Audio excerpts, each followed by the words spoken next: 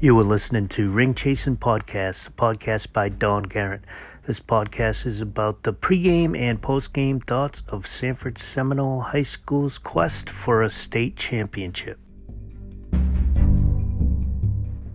There was a prediction from the Flagler Palm Coast side that the final score would be 35-0. They were close on the score, but wrong on who would come out on top.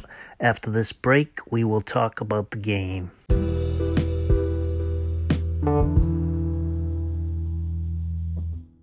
This week's game was an away game at Palm Coast, and it was against Flagler Palm Coast Bulldogs. We were able to come out with a 27-3 win in a hostile environment.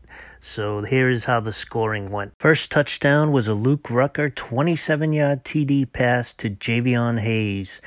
And the 2-point conversion made it 8-3. And that's how it would go into the half. The second score was a Luke Rucker 16-yard touchdown pass to DeAndre Cameron to make it 14-3. The next score was a Goldie Lawrence 2-yard keeper to make it 21-3. And the final score was a Luke Rucker 37-yard touchdown pass to Goldie Lawrence to make it 27-3. And that's how the scoring would end. I want to talk a little bit about the first half. It was uncharacteristically a close first half. Going into the half, it was only 8-3. If you listened to my podcast before, you know I never call out referees. They are volunteers. They don't get paid much. So my feeling is I won't talk about if the calls were good or the calls were bad. Saying that doesn't change the outcome of the calls. I've always gone by a saying that if the ref's calls made a difference in the game, then the game was too close to begin with. At the high school level, what you're really looking for the referees is more to be consistent. And what consistent is you see something on one side, you call it on both sides. And you can kind of tell when that's happening because of the penalty yards. If the penalty yards are crazy on one side and they didn't call a lot on the other side, then typically you can tell how the game's going. But like I said, in this case, the call from the ref's not going to change anything. They're not going to change it. But what I do want to talk about is what flags can cause on an offense. An offense is all about feel and rhythm.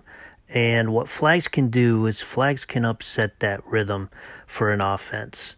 That's why in the first half we saw a low-scoring game because the offense could never get the rhythm going and they could never get on track. So with football, that's going to happen when flags are thrown.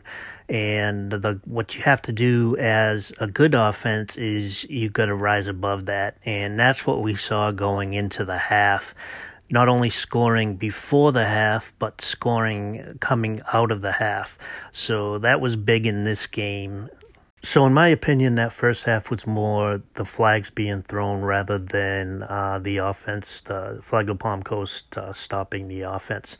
So going into right before the half, that score was big. So let's talk about the offense. And first we're going to start out with Luke Rucker. Had a great night. 3 TD passes, one for 27 yards, one for 16 yards, and the last one for 37 yards. In an interview after the game, Coach Lodge said one thing about Luke is he can make every pass.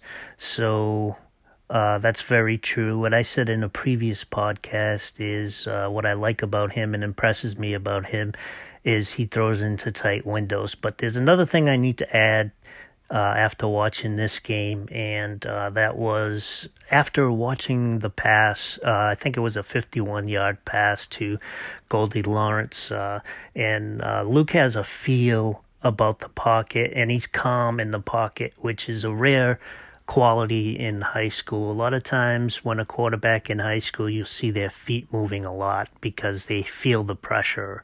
With Luke, he's very calm in the pocket, and in that pass in particular, he not only moved up in the pocket, but he moved a little to his right to adjust to the pressure.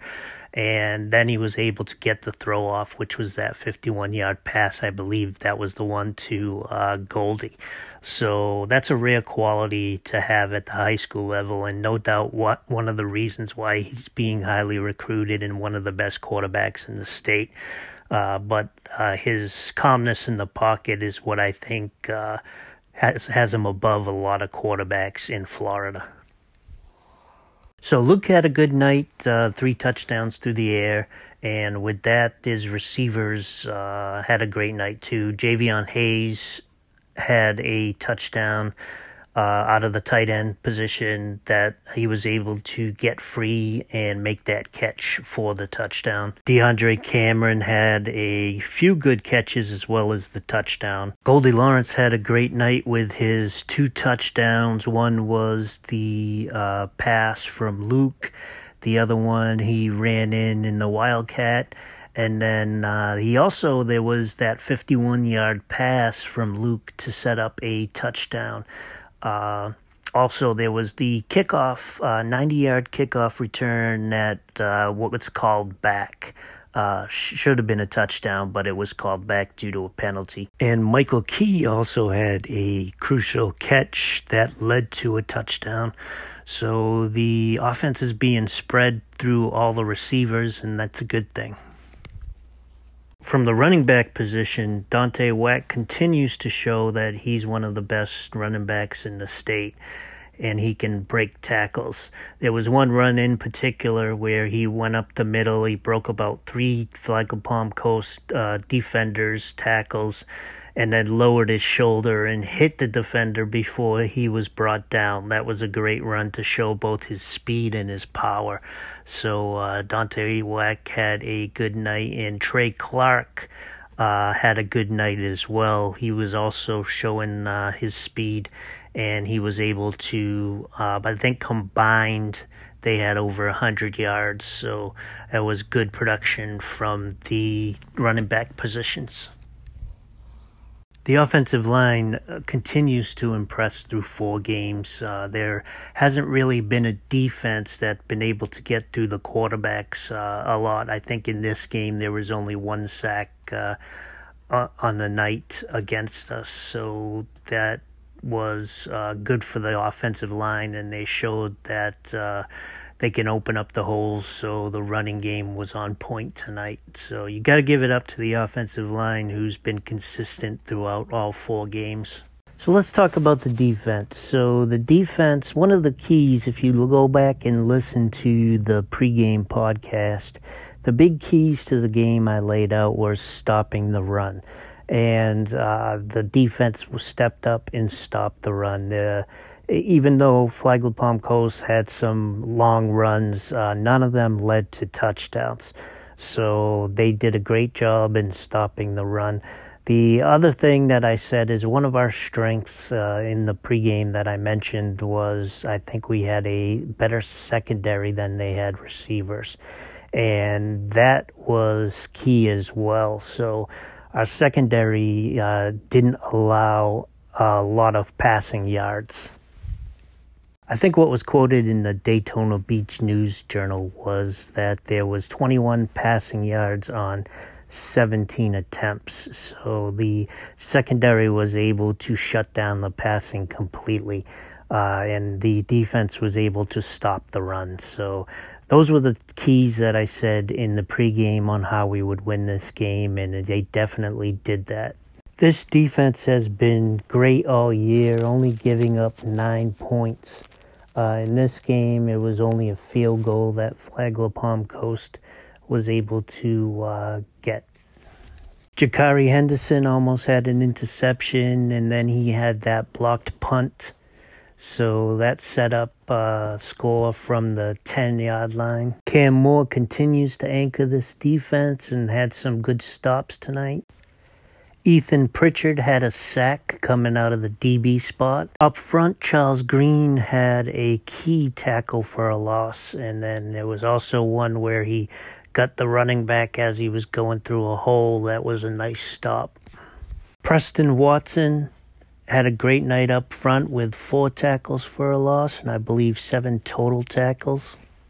So a great night on all sides of the ball, and it was good to see because Flagler Palm Coast is a excellent team, so it wasn't against a bad team. This team is probably going to get a lot of wins this year, so it's good to see this performance against a quality team. Getting that first district win, 1-0 in the district, that's a good thing. Coming up next is we're going to have a mainland team that's coming off a big win in their first district game, so they're coming in with momentum. So they're a decent team that we're going to be going up against, and I'll have a lot more on mainland on Thursday. But that's all I have for this post game. Thanks everyone for listening, and please share if you can.